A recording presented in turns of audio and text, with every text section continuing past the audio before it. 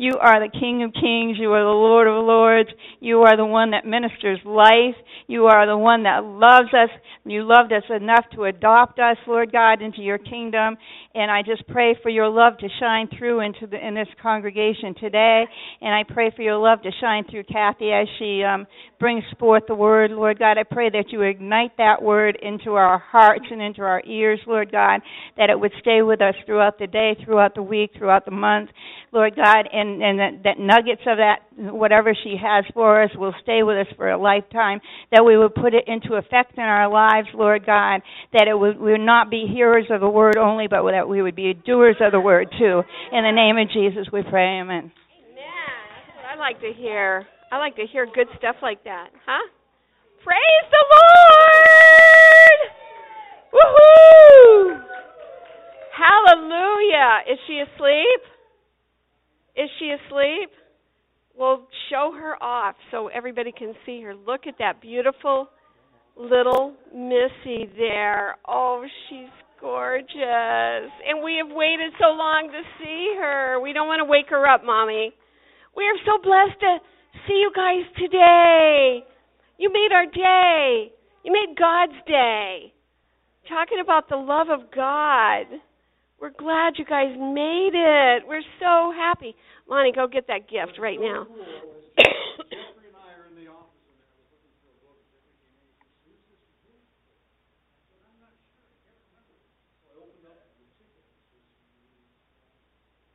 Yes, this is our little Lauren. Yes, I got a little gift from Miss Lauren. From Miss Lauren. Praise the Lord. Well, you're here for a treat today. God's been pouring out his love in the house of God today.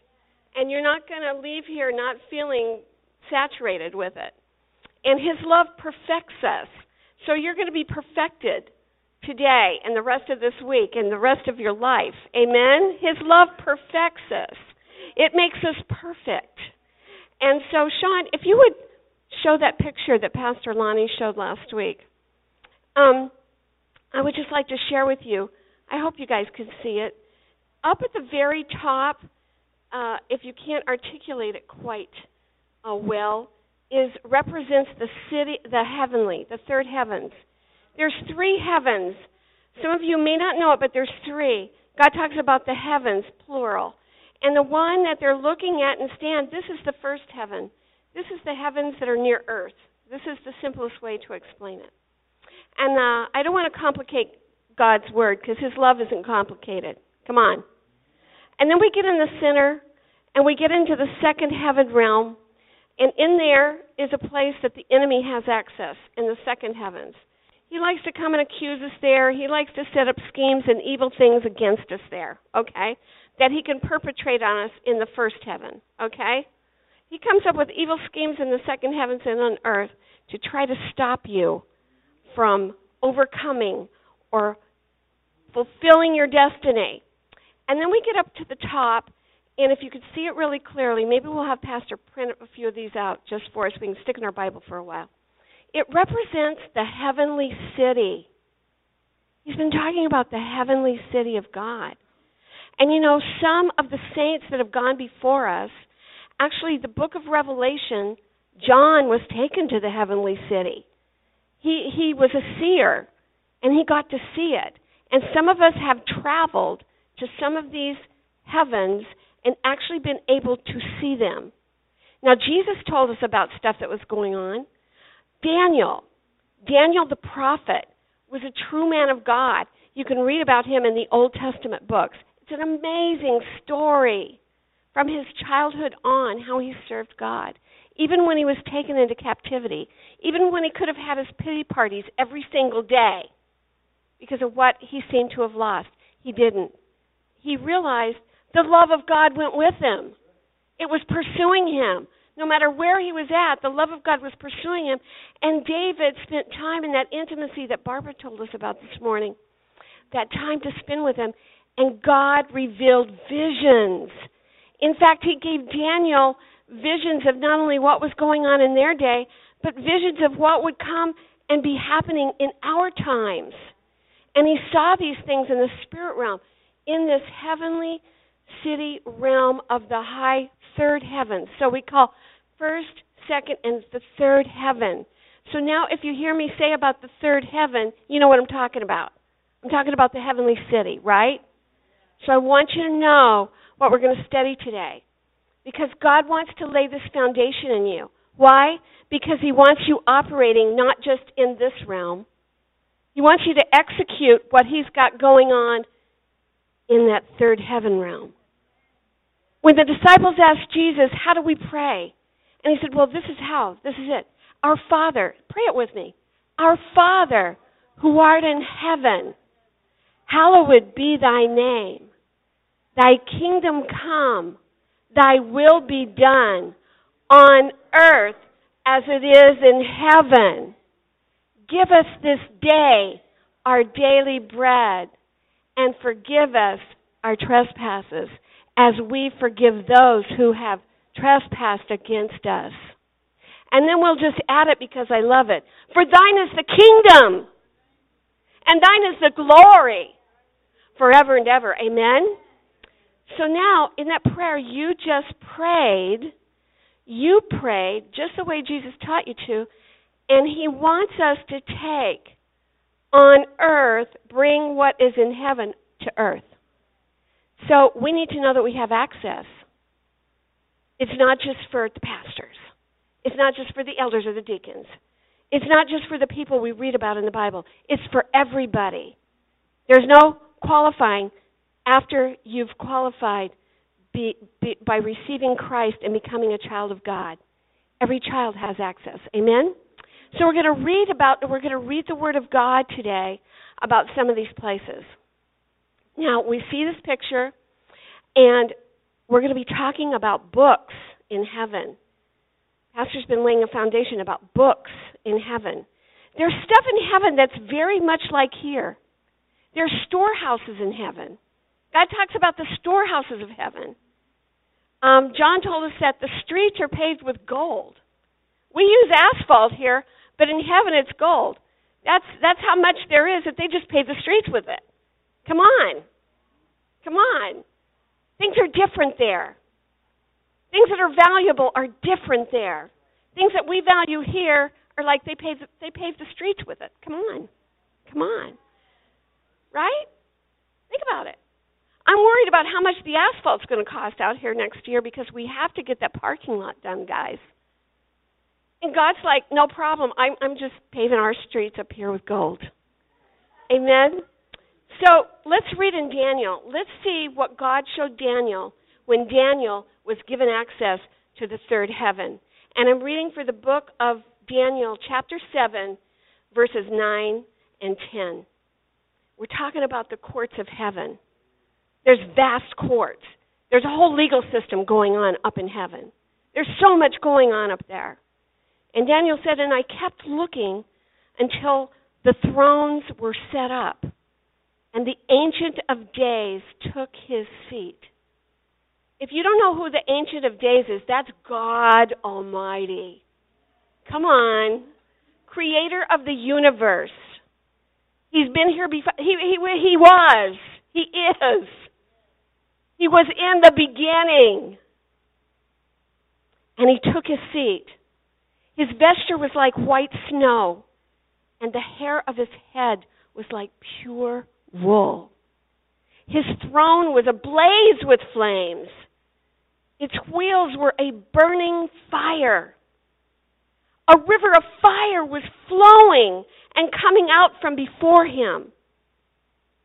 Thousands upon thousands were attending him, and myriads of angels were there, and they were standing before him, and the court sat.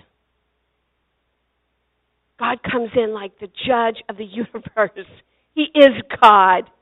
And they all came in, they found their seats, and then they were standing up, and the angels and everybody's, all this worship going on, the Ancient of Days, and the court sat. Now, you know, when you go into a courtroom, things get quiet at that point. And the next and the last verse that I'm going to tell you about is, and it says, and the books were opened. The books were opened. I'm telling you, there are vast libraries in heaven. There are so many libraries. There's, just like the categories you have in your local library, there's books on everything. Did you know there's a whole section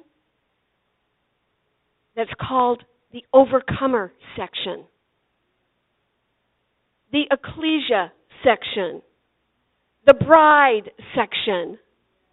Did you know that? Did you know that there's books written on the overcomers? The Bible says there's a group of people called the overcomers. Let me tell you, that reading material is heavy duty. It's not for the faint of heart. Because if your book written about you is in the overcomer section, I'm telling you, that book that God's writing about you isn't for the faint of heart. You will have things to overcome. You will have great tasks, the impossible that stands before you. But that's an awesome section to hang out. And we can read about overcomers in the Word of God to find out how they overcome. We might be facing some things that they faced, and we can learn from their experiences and how they handled it and how they walked with God, how to overcome. Let's go to, so we've got this picture. I want to make sure it's big. Thousands and thousands and thousands. What's a big picture of thousands and thousands? We sometimes see on TV the Washington Mall when they've got some big thing going on, right? And the streets are overback. We see New York City on New Year's Eve. But I'm telling you, this is like thousands and thousands and thousands and thousands of years in our time. Thousands. The masses of humanity that have gone on before us. And the myriads, legions of angels. And the elders and all the angelic beings and the seraphim and the cherubim. Everybody's there. And the court and God sits down and the books are opened.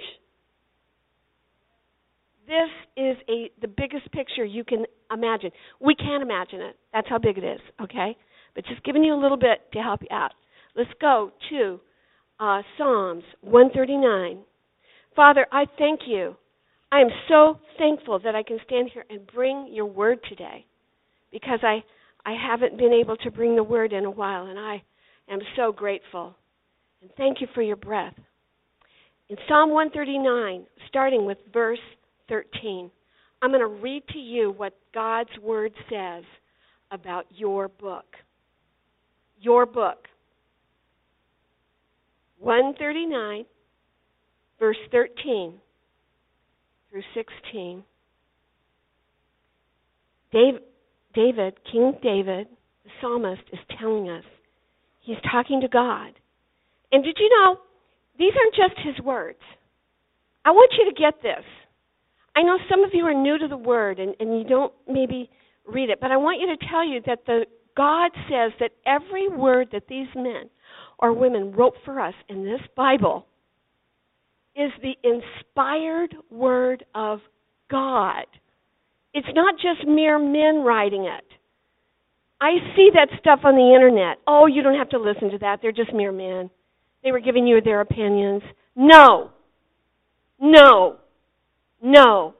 The Word of God says every jot and tittle, every apostrophe, everything we've added, to make it clarity as we've translated it into the languages of the world, is to be the absolute inspired Word of God Himself, going and living through men to write what He wanted executed.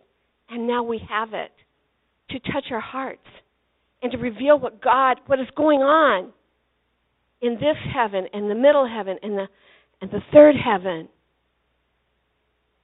He says, "For thou didst form my inward parts." He's talking to God, his friend. We heard that earlier today. He's talking to him just like his friend. You did weave me in my mother's womb. I will give thanks to you, for I am fearfully and wonderfully made. Wonderful are your works. Wonderful. And my soul knows it very well. My bones were not hidden from you when I was made in secret and skillfully wrought in the depths of the earth. Your eyes have seen my unformed substance. And in the book, in your book, they were all written, the days that were ordained for me, when as yet there was not one of them. This is talking about David. When the Spirit of life, the Word says that the Spirit gives life. And so when he was conceived in his mother's womb, the Spirit of God and life began to grow in her womb. And God had this book written about him and all the things that he would accomplish. What did he start out as? Just a little shepherd boy. Just a little guy that took care of the sheep. He had older brothers. They were the mighty ones. They were the soldiers. They were the warriors. They were strong. David, go out there and tend the sheep. We've got better things to do. We're going down here. We're facing Goliath today. Just keep out there in the field with the sheep. Just go do that. Make yourself useful. We got to eat around here. Come on. That's how it began. And then came the chapters. Then came the chapters where God was looking for a king. Come on. God was looking for someone with some kind of heart, a heart after his. He wasn't looking on the front line of battle with the mightiest warrior, with the biggest armor, that had the biggest spear, that was yelling the loudest at Goliath and how they were going to take him down. God's eye is on the sparrow. God's eye is on you, and God knows everything he has written about you. And in David's life, it was about to come to pass. David sang this, David wrote these words years later. He was having that intimate time with God and realizing God had been with him before he ever left his mother's womb, and his destiny was written about the books in heaven. I tell you, he had to have seen the great libraries there. He'd been taken there. He couldn't have written this without having seen it. Amen? There is a book about you in heaven. I'm loving that. I want to tell you, your and my job is to find out what's written in that book. We got to find out what did God write in the book about my life? What is he saying? How do we do that? Well, first we make him Lord and Savior of our life, and then we start talking to him. We start talking to him. He's pouring out love on you today. He doesn't want you to feel anything that you may have come in here with. I love the sound of new life. Oh, great joy we have. The sound of babies in the house of God. Thank you, Jesus. Thank you, thank you, thank you. What an adorable, precious cry. So it's our job to find out what's written. That's why we talk to God. That's why we talk to him all the time. We ask him. He will answer you. He will talk with you. Prayer time isn't just about telling him what you need. Start with, what's up? What's up? What chapter am I on? I had a rough life. You might have been, old when you found Jesus Christ. You might be through what you think are many chapters of your previous life. But when you're born again, that activates.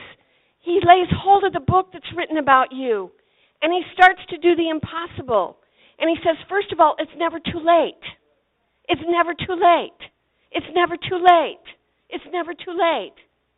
Come and walk with me and watch me do exponential miracles to make you hit your destiny.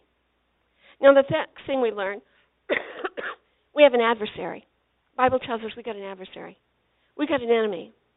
When Satan lived in the heavenly third heaven, before he rebelled against God, he had a different name.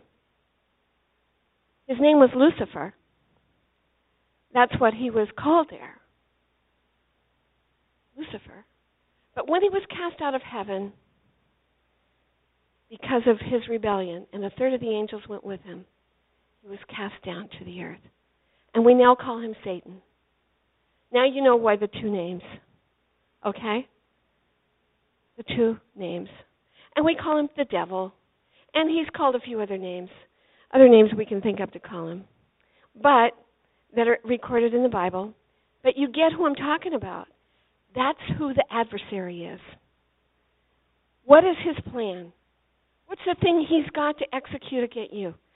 Look, Satan, as Lucifer, was in the heavens.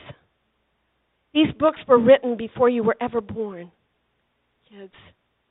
He had access. He was the anointed cherub. He led worship in heaven before he went bad. He knows God has a plan. He knows God has a plan for you. So what's his plan? Is to make sure that God's plan for you never gets off the ground. And if it does, he's here to get you stuck in snow. He's here to hinder you. He's here to keep you from getting where you need to be at any given moment in time. That's his job. He's here to win. He doesn't know he already lost. He thinks he can still win. But our job is to enter in with God, and God has a plan. God has a plan. He is going to come after you no matter what happens, no matter what attack. Satan just goes up there and accuses you all the time. And unfortunately, we do stuff that he can accuse us about, right? We sin. There could be iniquity. There could be transgressions. But that's what repentance is about. That's what going back and saying, yes, I did. Okay, so the enemy's accusing me. Just, yes, I did that. Father, forgive me. Father, forgive me. Help me get back to the book. Help me get back to the chapter. Where are we? Where are we in these mighty exploits? Are we in mighty exploits chapter? Because there's chapters like that written about you. The mighty exploits of the Lord. God, the enemy may accuse us day and night, is what the word says. He's here to distract you, lead you astray, or to make you wander. But God has a plan for you, and you will defeat the enemy. So let's go to the book of Hebrews. I know we got a lot of word. Are you loving the word of God today? I'm loving the word of God today. I'm excited about the word of God today. Now again, we're going to be reading here in Hebrews, and we're in chapter 12, and we're starting with verse probably 22. But I want to tell you, this is Paul talking, the Apostle Paul. And he's talking about a place he had to see. He read about maybe some of this in the Word. Jesus, who knows? They're all talking about this, but this is what he tells us that he saw in heaven.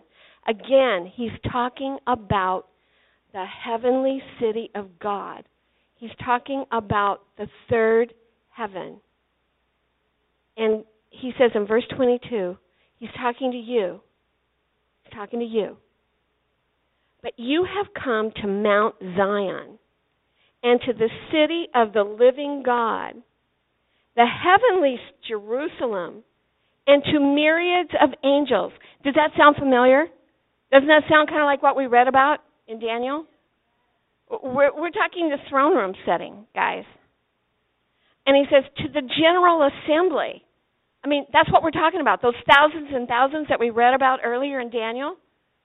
To the general assembly and the church of the firstborn who are enrolled in heaven. There's a book of enrollment. Our school has books of enrollment. We have a list of names for everybody that's enrolled there. And there's an enrollment in the city of heaven, in the libraries of heaven. You're on the enrollment book if you've received him as your Savior. And to God, the judge of all. Now, Barbara told us we know God is love. He is our friend. He is our Father. But there's another role he plays, and he is judge of all. He's the bottom line. He is the last word. It begins and ends with him. He's judge of all. And in this setting that we're talking about here he is. He's describing him as the judge of all. And to the spirits of righteous men made perfect, that's people that have died, that were in Christ, that are living in heaven right now. The Church of Christ is a big place. It covers the third heaven all the way down here to earth. We're here on earth alive, but those who have gone on before us, they are just as alive because Jesus paid the penalty and took away death. They're alive in heaven. It's telling us that. And to Jesus, now we get a picture. Jesus is there too. So we got all this going on, and we've got Jesus, the mediator of the new covenant. He's your mediator. He's the one that goes in when the enemy accuses you day and night for the stuff you do and did. He never gives up on the past. You have to let him know that's not me anymore. Jesus is right there to mediate before the judge in the courts where these accusations are being made, and the enemy is making an accusation against you, and you now are the defendant. Jesus is there. He says, "Here I am, Father. Here I am. Here's the blood. Here's the blood that I shed for that one. Come on. Come on." And to Jesus, the mediator of a new covenant, and to the sprinkled blood, which speaks better than the blood of Abel. In the Old Testament, on the Day of Atonement, they would slaughter a goat. And they would take that blood and sprinkle it on the mercy seat. And all the sins of Israel, that nation, it was the Lord has been revealing to me. It was an atonement for a nation of people. It was personal, but it was also national. It's a newer revelation, fuller revelation than I've had before. And the Lord showed me, because I always wondered why it was a goat. But in the end, at the last times of judgment, God will be judging the nations. And he said some will be sheep nations and some will be goat nations. And how in his awesome mind, Jesus is our Passover lamb. He is the Lamb of God. It is the blood of the Lamb that forgives us and cleanses us and washes us white as snow. But here in the middle of his word and his law, he uses a goat. And that's the blood.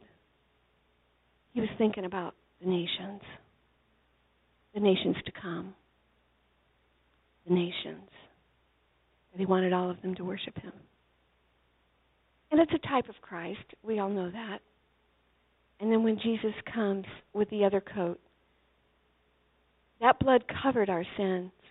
Now, when Jesus returns, he will take the type of the second ghost that was taken out. It was to take the sins away. Jesus will come back. He will no longer be covering our sin. He will be coming back as that sacrifice to remove sin from the earth. Amen? Is that good news? I'm like, how will that feel to breathe? I'm going to be loving that. Loving. I'm departing from my notes here. Okay. So the bottom line here is salvation plan. So this is God's salvation plan for you. This is the tricky part. This is where I can't really help you. I can't do this for you. I can pray for you, but it's totally up to you. It's totally your decision to receive Christ as your personal Savior. And when you do, and when you confess that he's the Son of the living God, and you confess that he came here because God so loved the world to save you from all your sins all humanity, the good, bad, and the ugly, before you ever knew them, on your worst day ever, you get this plan. We just sang the reckless love of God. I don't deserve it. I didn't earn it. Yet, He comes and He makes that way for me. Breakthrough, salvation plan, destiny plan. You're enrolled in heaven. Your name is in the enrollment books. You're in the book of life. There is a book called the Book of Life. I don't know how, but it doesn't say books of life. It says book. Now, there's other books, but think about this. If there's a book of life, how gigantic is this book? Because it's got every person that was never named, every stillborn little spirit that went to heaven, if a baby died, miscarriages, those little spirits, because the Spirit gives life. I don't care what they tell you out there about when a fetus is a human being. The Word of God tells me that the Spirit gives life. And don't tell me any mother doesn't feel life in the womb when there's consummation, before the first flutters of movement. So, all these little ones, all these that were named by Jesus, they're in this gigantic book of life. Who's going to open that book? Wow. Amazing? Okay. Let's go to Revelation. Let's look again. We're going to look into that third heavenly realm, the courts of heaven. This is a scene that John, the beloved, one of the apostles, one that was very close to Jesus, it tells us in the Word of God that sometimes he'd just go and lay his head on his shoulder, just to be close and just to be with him before he went.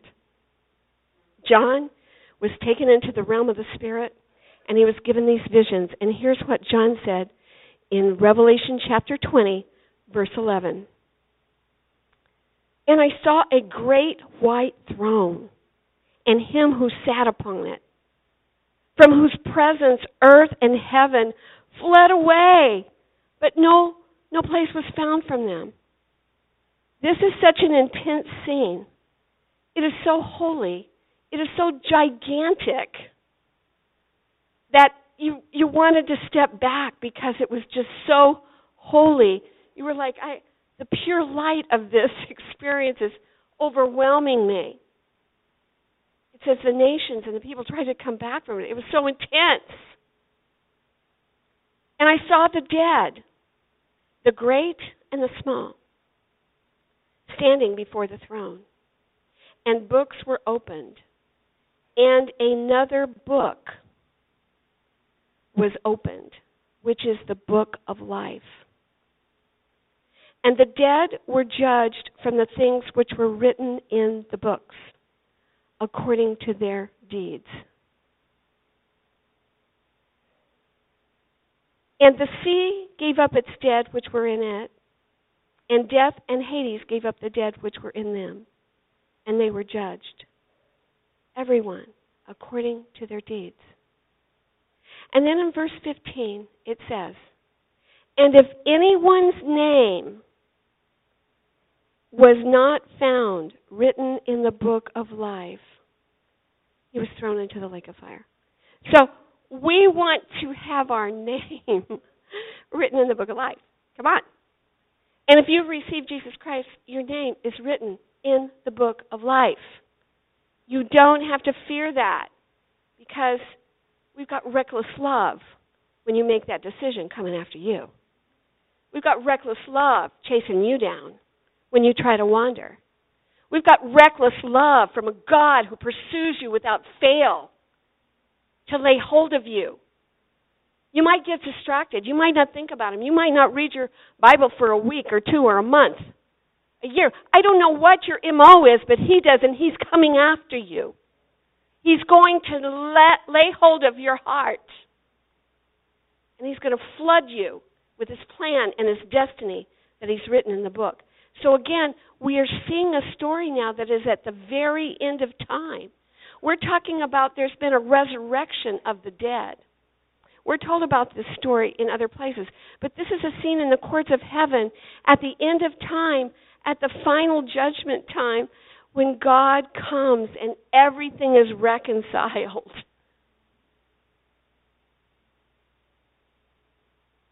Who's your daddy? Come on. Who's your daddy? It better be Abba. It better be Abba. Who's the judge? Here comes the judge. And this is when it happens. This is such an awesome moment. That's why I told you earlier.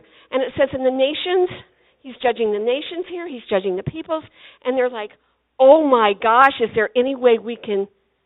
Some of them might have been like, let's hide. But there was no place to go. You couldn't get out of it this time. No place to run. So run to him, kids. Run to him in these days. God's plan for you. His heart toward you. Luke 15, and now we're going to share here. I want you to read this. We sang about this today in the last song. Luke 15. Luke 15. We talked about this recently, or it's been on my mind.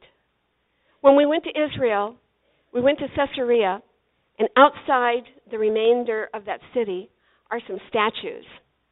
Some were, false idol statues, but there was one little statue there. And it stood about, I'd say this tall, wouldn't you guys say? It was on a platform, so if it was on the ground, it might only be that big. It was carved out of marble of some sort, but it had been broken when it was unearthed. From an earthquake, who knows? It was a statue. We tried to find the picture and couldn't find it. It was a statue of a shepherd boy, a young boy. And he was standing there, and he had a sheep around his shoulders. It was around his neck. He was wearing it like a stole, like a big, huge scarf. It was a sheep. His legs were hanging down on this side, his little back. Some of you have had a dog or a cat come and hang around your neck like that, right? And he was carrying the sheep. I want you to keep that picture in mind as we read this story. Chapter 15, verse 1. I've renamed this chapter. My Bible said, what does it say? My Bible said, the lost sheep. No, I'm renaming it. The reckless love of God pursues. The reckless love of God pursues. Verse 1. Now all the tax gatherers and the sinners were coming near him to listen to him. Okay, let's just break that down. Tax gatherers aren't good. You guys are getting ready to pay your taxes. You really don't want to go down to the IRS, do you? Come on. It's the same. It's the same stigma 2,000 years from the time when Jesus was there. So he's hanging out with the bad guys that are working for Rome, and he's got a bunch of sinners that are hanging around him. The Pharisees don't hang out with the sinners, right? Those people are way beneath them. They don't have anything to do with them. And both the Pharisees and the scribes began to grumble, saying, this man receives sinners, and he even eats with them. And he told this parable, saying, this is Jesus' words now. If you're reading in your Bible, and you're new to your Bible, and you have words in red, and you didn't know what words in red meant, it means those are the words of Jesus. If you're having a bad day, and you get your Bible, and you've got one, I recommend you get one with the words of red, the words of Jesus in red. Just read what Jesus had to say. Just do it. On a day when you're trying to figure out what chapter you're in your book. And this is what Jesus said. Now he says, now look, what man among you, if he had 100 sheep and lost one of them, does not leave the 99 in the open pasture and go after the one which is lost until he finds it. And when he has found it, he lays it on his shoulders, like I said, rejoicing. And when he comes home, he calls together his friends and his neighbors, saying to them, "Rejoice with me, for I have found my sheep which was lost." Jesus said, "I tell you that in the same way, there will be more joy in heaven over one sinner who repents." And that's what he's talking to sinners. He's telling them all. There'll be more joy in heaven over one sinner who repents than over the 99 righteous persons who don't need repentance. Wow. Then as if you didn't get that picture story, he goes on to tell another one. He says, "Or what woman, if she has 10 silver coins, and loses one coin, does not light a lamp and sweep the house and search carefully until she finds it? And when she's found it, she calls together her friends and neighbors, saying, 'Rejoice with me! I found the coin which I lost.'" Jesus says, "In the same way, I tell you, there is joy in the presence of the angels of God over one sinner who repents." And we are saved, yet we need repentance because our bodies continue to sin. Our spirit man doesn't, but our bodies do. That's us. Now let me bring it to you. Let me talk about our times. Lonnie and I have had many times when we've lost something and we couldn't find it. We were going crazy. What about your glasses? His was glasses. We looked for an hour and 45 minutes. We went through the trash cans in our house. He was ready to go to the dumpster and pull out a few we'd thrown in there earlier that were buried under other trash that had come out there. I mean, we're pulling out the garbage. We're looking for the glasses. He can't see without his glasses. Oh, it was going to be terrible. He can't drive without his glasses. I would have had to drive. You men understand how important it was for him to find his glasses. Come on. What about you when your phone comes up missing and you forgot to turn it off and nobody can call it to find out where it is? Or you know that the charger was off and it's not going to give you a signal. What do you do when you're asking everybody, "Have you seen my phone? Have you seen my glasses? Have you seen this? Have you seen that?"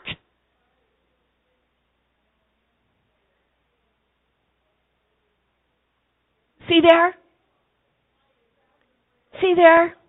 We misplace things. We don't know what we're doing. But we don't even remember it. And then we're crazy, mad women and men. And when we find it, what do? We just want to shout. You know, I tell my friends, I text them, "I found it! I found it! I found it! I found it!" And this is what's going on in heaven. The angels are saying, "He found them! He found them! He found them! He got them! They repented!" Heaven's celebrating. He found them, the reckless love. He went in the deep sea. He went into the water. He went everywhere. He went into the garbage dump to find you. He went wherever he needed to go. He wasn't afraid of the garbage and the things he was going to encounter there, because his reckless love came to get you, so he could finish and have you fulfill the destiny written in the book that he's written about you. About you. Reckless love that pursues. Nothing will hold it back. Nothing's too wide. Nothing's too deep. Nothing's too high. Nothing's too low. His love pursues and pursues and pursues. And it won't take no for an answer. Reckless love. The reckless love of God. The reckless love of God. I love it. God loves to pursue you. He loves it. Amen. Love is his motivation, not judgment. He will be playing judge, as we saw that scene. He is the judge. And you need verdicts along the way that are in your favor. You don't have to fear the judge. You can come before the judge by the blood of Jesus. You don't have to fear it, because the blood of Jesus will cancel out, if you repent, will cancel out any scheme, every accusation that the enemy has about you, every curse that's been thrown your way, everything anybody said about you, any negative word of judgment, even the words coming out of your own mouth. Even the words, out of your mouth comes blessings and curses, and sometimes you curse. You even curse yourself. Repent. The blood of Jesus comes. And the judge says, aha, oh, I see the blood. Sorry, old Satan, but I'm going to rule. I'm going to make a verdict in favor of this one because I see the blood. And they got a job to do. And they're walking this out. And we're going to be doing it together. They know I love them. They're not afraid of me anymore. In fact, when stuff is tough or they've sinned, they come running to me now. They come running to me now so they can get clean. They know what it's like to take a shower in the blood of Jesus and be sprinkled clean and washed and get that stuff off of them. They love me. I'm their father. I'm their daddy. I'm their Abba. I'm their friend. And I am their judge who by the blood will rule in their favor. I am for them.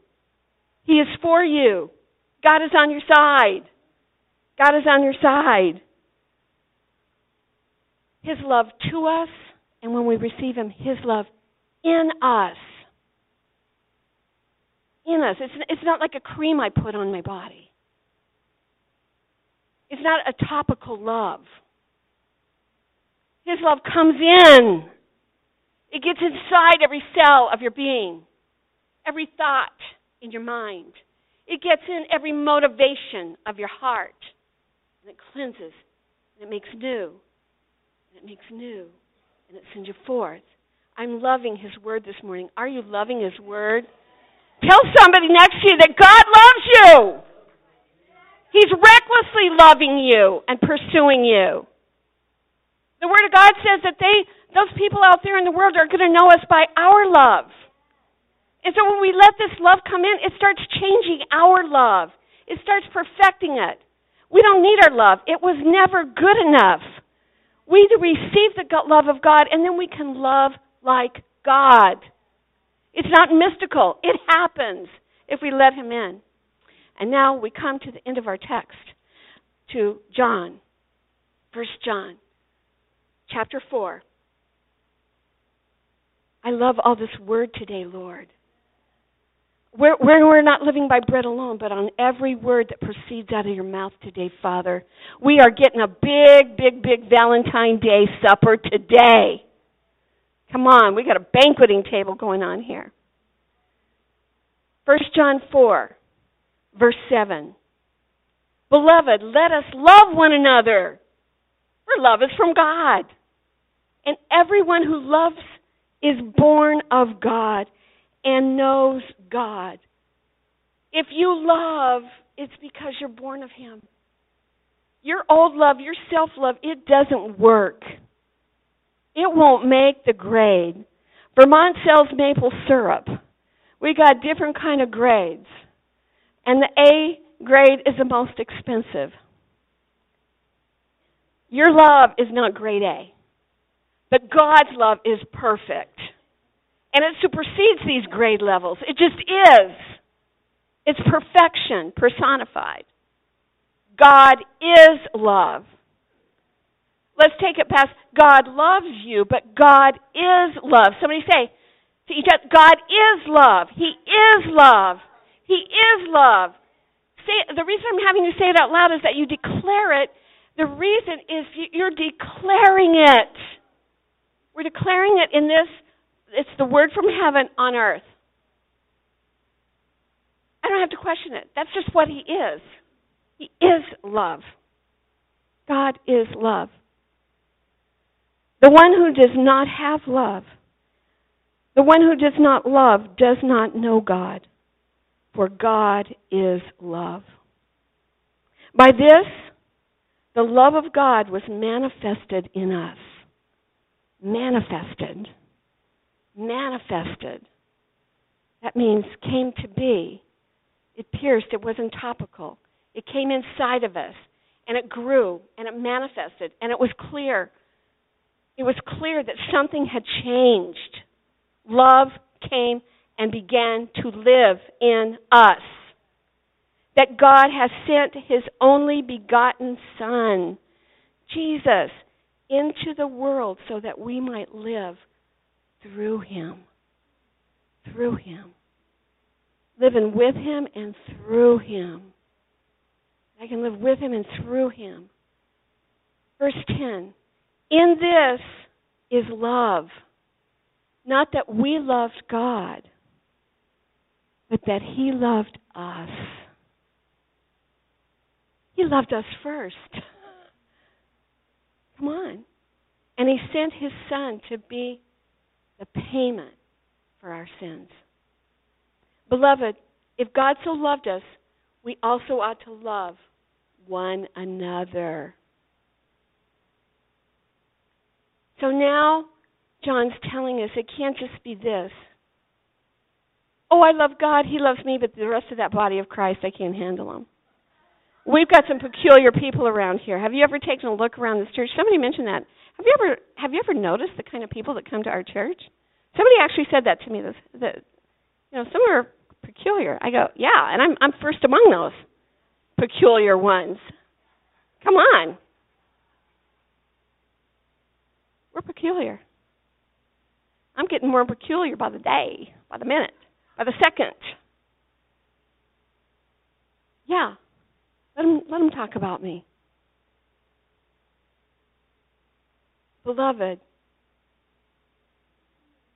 we ought to also love one another.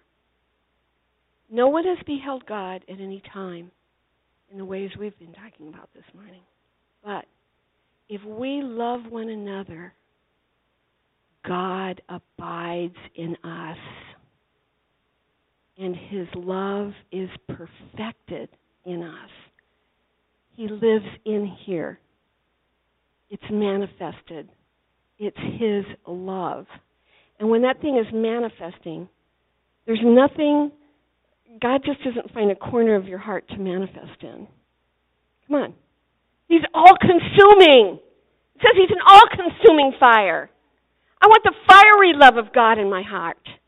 I want that manifestation. I want to see the fiery river that was around God and the fiery flames that were on His throne and the river that was running from His throne and the wheels of fire twirling and all the atoms and everything that God controls and deals with. And He doesn't even have to think about it. It just is because He's almighty. And I want that kind of fiery love that's in my spirit and in my mind and in my heart. And I want that thing to be just like churning and flaming and firing and burning up anything that's less than God's love. I want the all-consuming fire of His fiery love in my heart that consumes anything that's less than perfect love.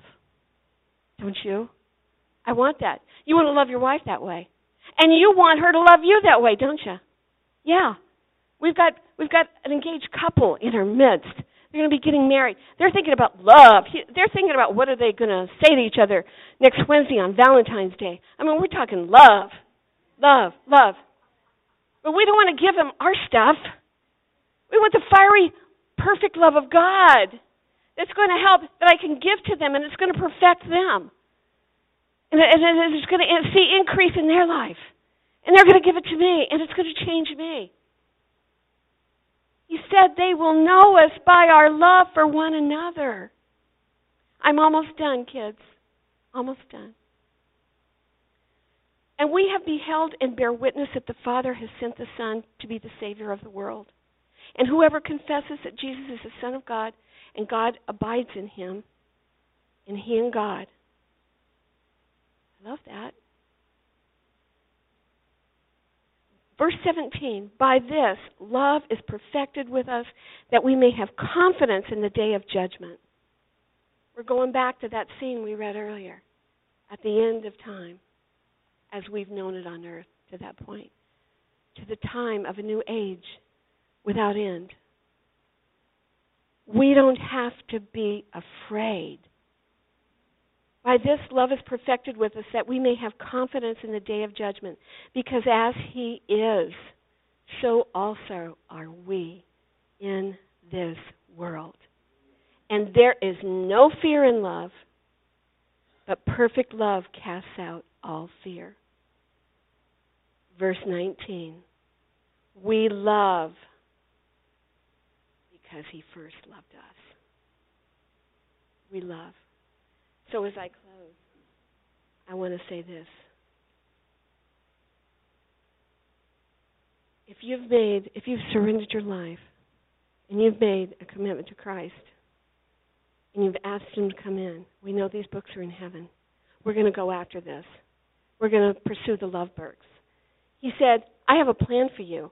And it's not bad stuff. I have good stuff planned for you. It's a plan that you're going to like.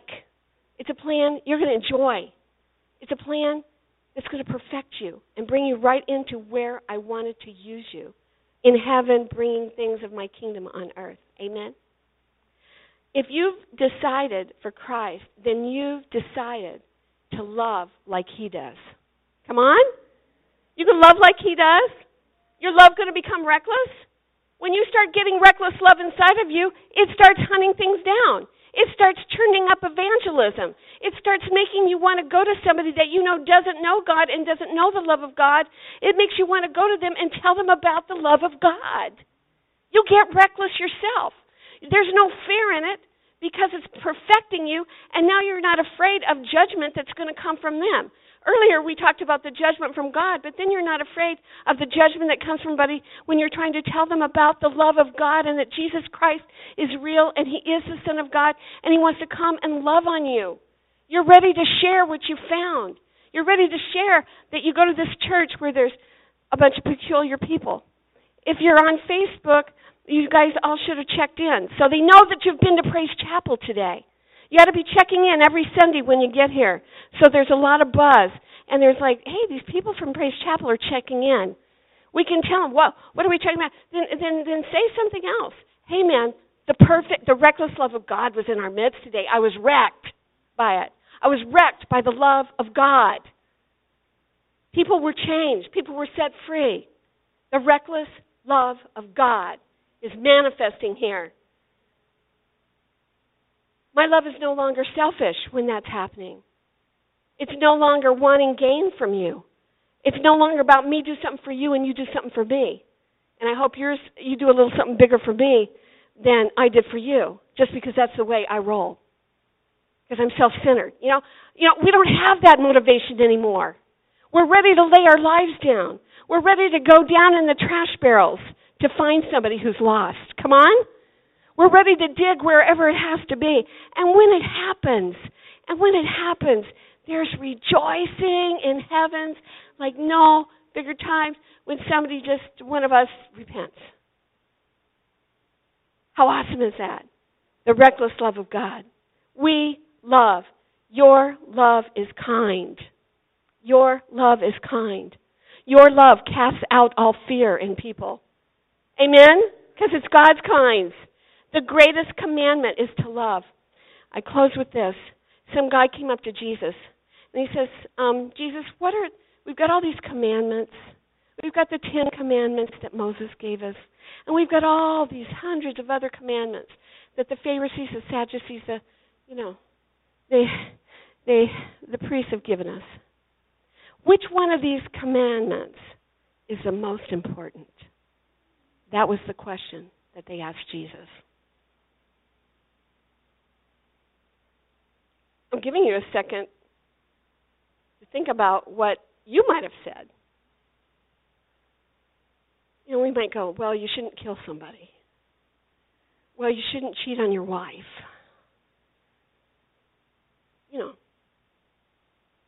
It's not good to lie. But this is what Jesus said. He said, I'm going to tell you this. I'm going to tell you this right now.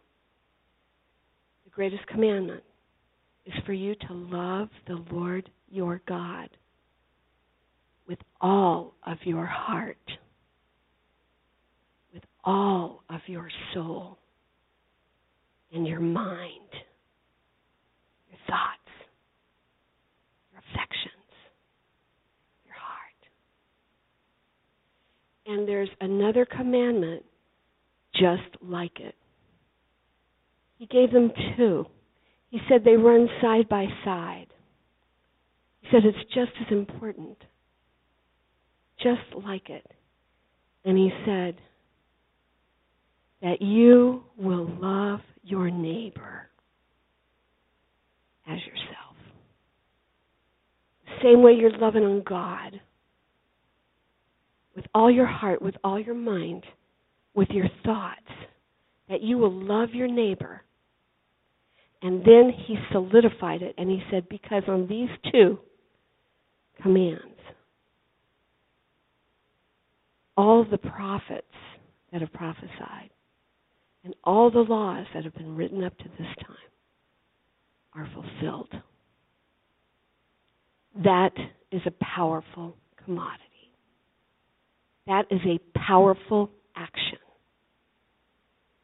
So, it's not just between you and God. It must be vertical. And as I did this, you see the cross. Amen? The cross of Christ. And we lay our lives down to love one another. Are you excited? Amen. I bless you all. I bless you all.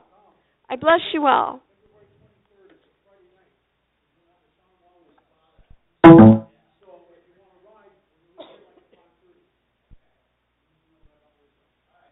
Let's give the Lord a hand for his reckless love. He's awesome. I bless you all. May this word be sealed to your body, soul, and spirit, and may it increase exponentially for you now. May it be sealed to you and increase exponentially in the days ahead. And then don't everybody attack those two over there to go see that baby.